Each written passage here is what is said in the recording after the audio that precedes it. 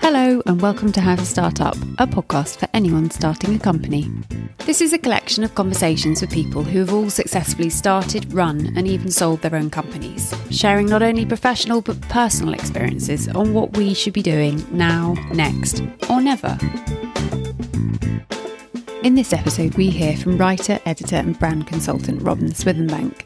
Robin has been an employee, an employer and is now a sole trader, so could be said to understand the world of work from all its angles. He reminds us that work doesn't and shouldn't define us in however we choose to do it. Hi Robin, thank you so much for joining How to Start Up today. It would be great if you could give a brief introduction as to who you are and what it is you do. Well, hi Juliet, thank you for inviting me on your podcast. My name is Robin Swithenbank. So I am currently a writer, a journalist, an editor, a consultant.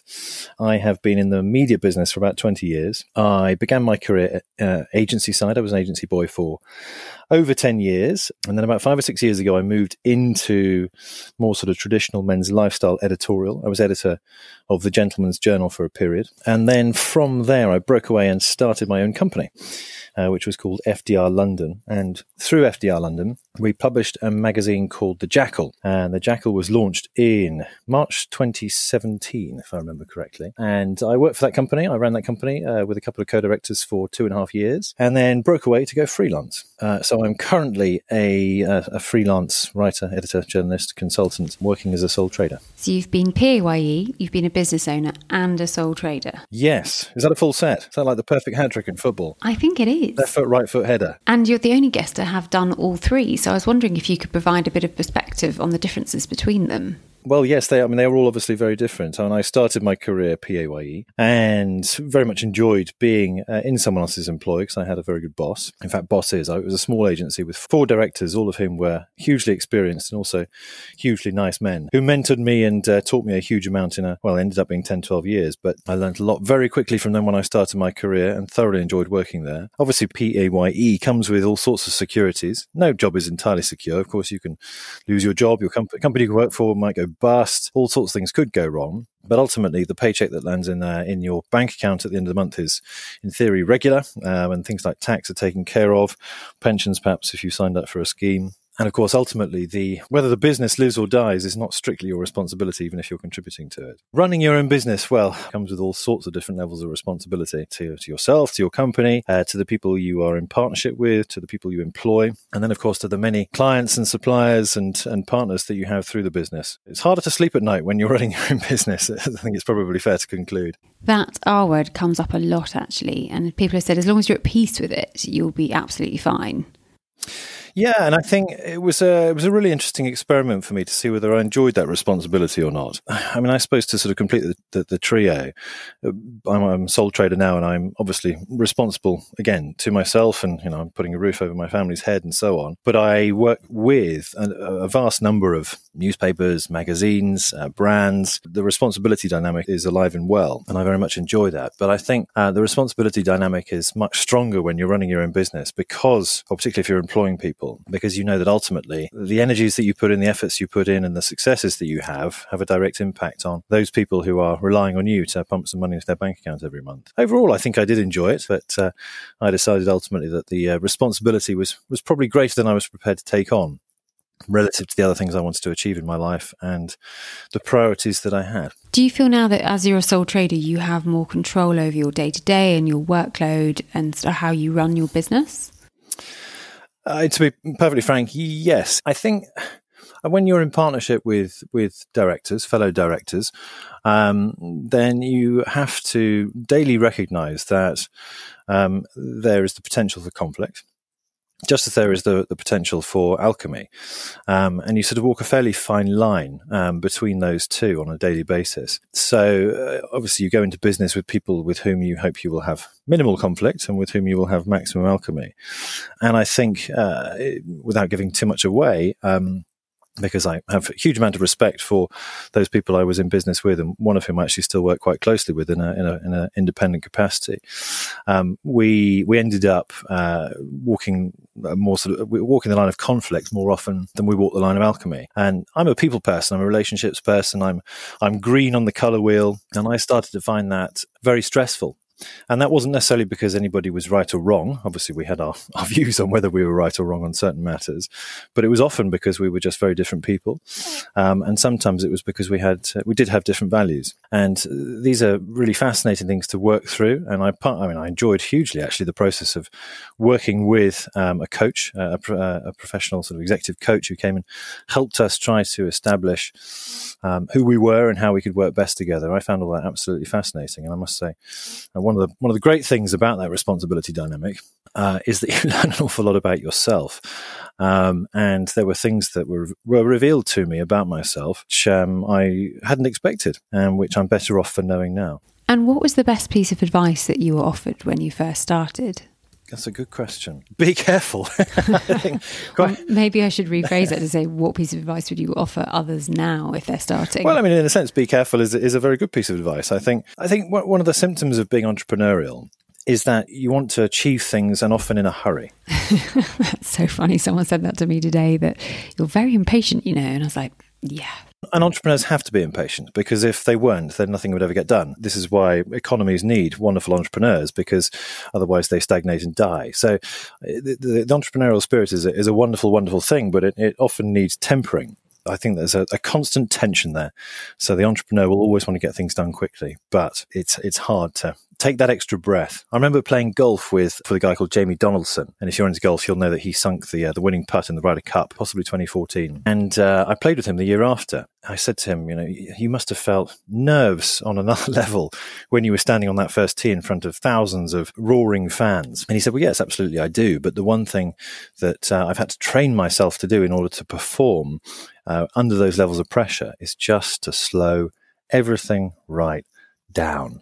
And I thought that was quite interesting. I mean, it obviously applies to sport. There's always a certain rush of adrenaline, and sometimes it pays just to slow down a little bit, take a breath, and try and consider what you're about to do. So it really is having that foresight and ensuring you do take that breath. And do you find as a sole trader you've really adopted that? It's definitely the experience of running my own business and all that entailed has helped me to just make better decisions. And I don't just mean in work, I mean in life generally.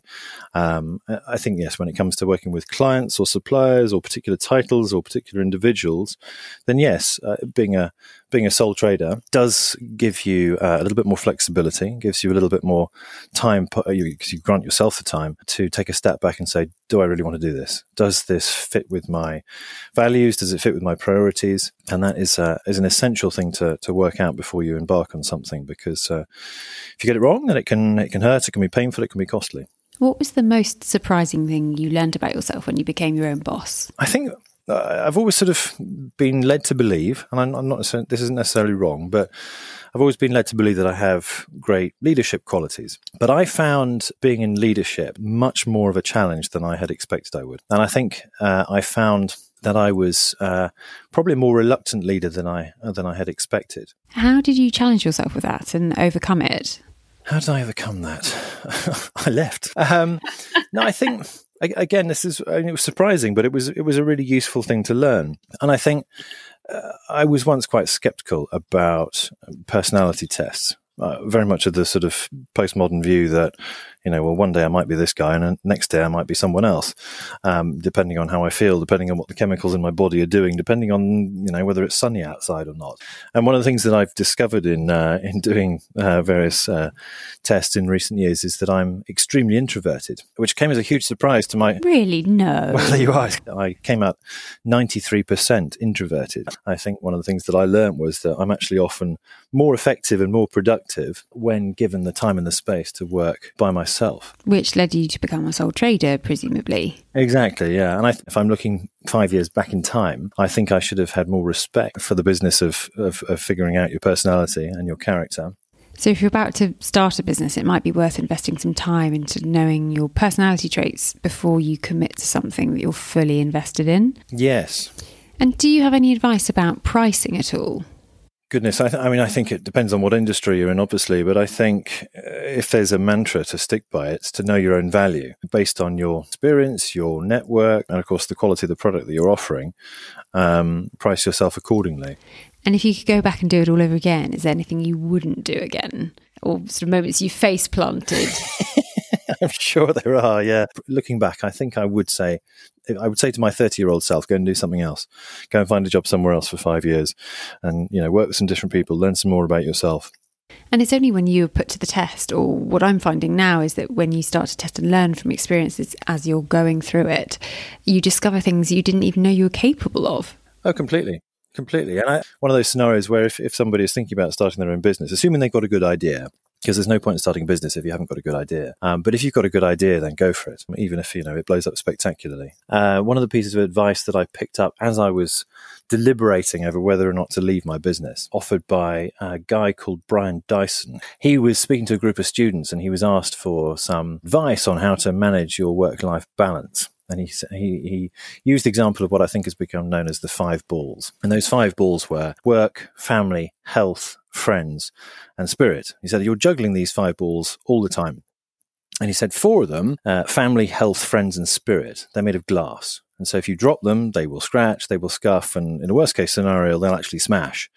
But he said the work ball is made of rubber. And if you drop it, it will bounce. And I found that really instructive because at that time, I think I had made work my glass ball, and the other 4 were all. I'd hoped that they were rubber balls, but of course they weren't.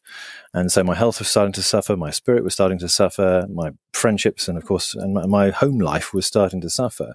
I was tired, I was irritable, I was unfocused. I wasn't able to sort of switch over in those spare pockets of time that I had for my family, and I had young children at the time. It was a very instructional piece of advice because it made me realize that this work ball that I was clinging onto for dear life, which was starting to sort of poison me, I had to let go of it. I had to let go of the company which I founded and which I'd helped build up and which I was so proud of in order to save those 4 glass balls and prevent them from dropping and smashing.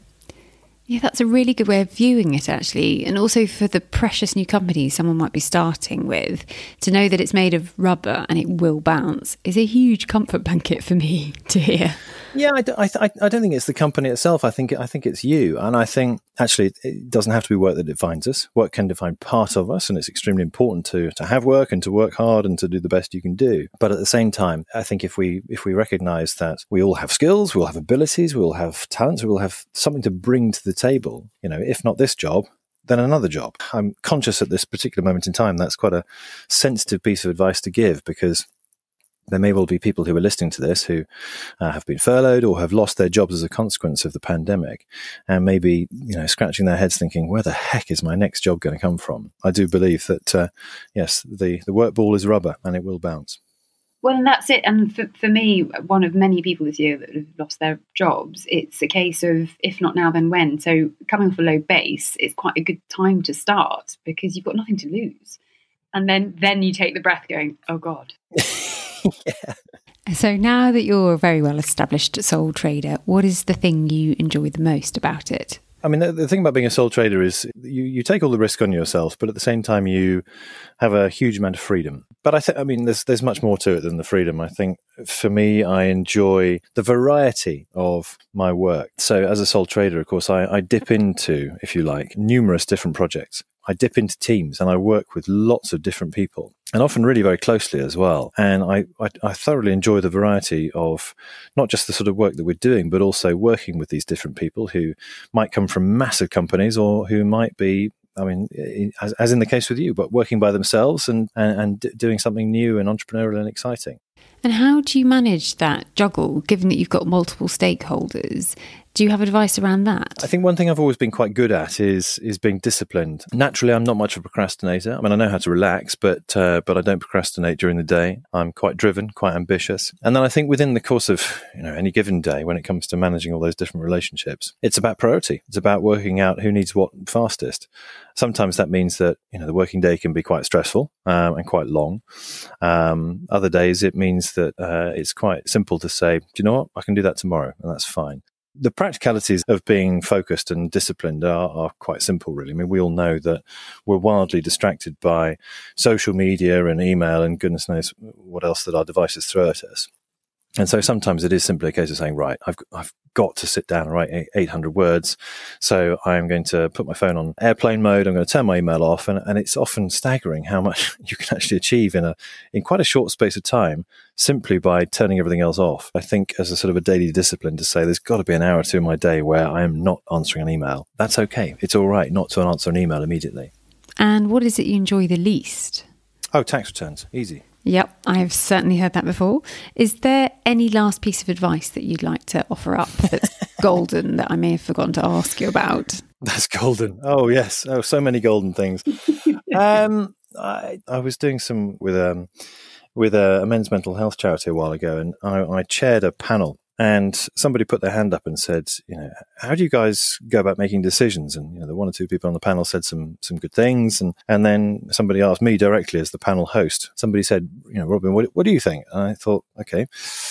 I sort of shared a thought that had been percolating in my mind for a little while previously and which has stayed with me since, which is this idea of a priority tree. And I think when it comes to making decisions in our work and in our families, we need to have a really clear idea of our priorities. So for me, there are 5 things in my priority tree. And I think 5 is a pretty solid number to have. If you have 10, then it becomes very complicated. If you have 3, it's probably oversimplified. So for me, at the top would be spirit. My wife would come next. So that might be your partner or your spouse or whoever. Then my family. And then below that, work. And then number 5 is social life and all the other fun stuff. And when it comes to deciding how to spend my time, I tend to make decisions through the lens of the priority tree.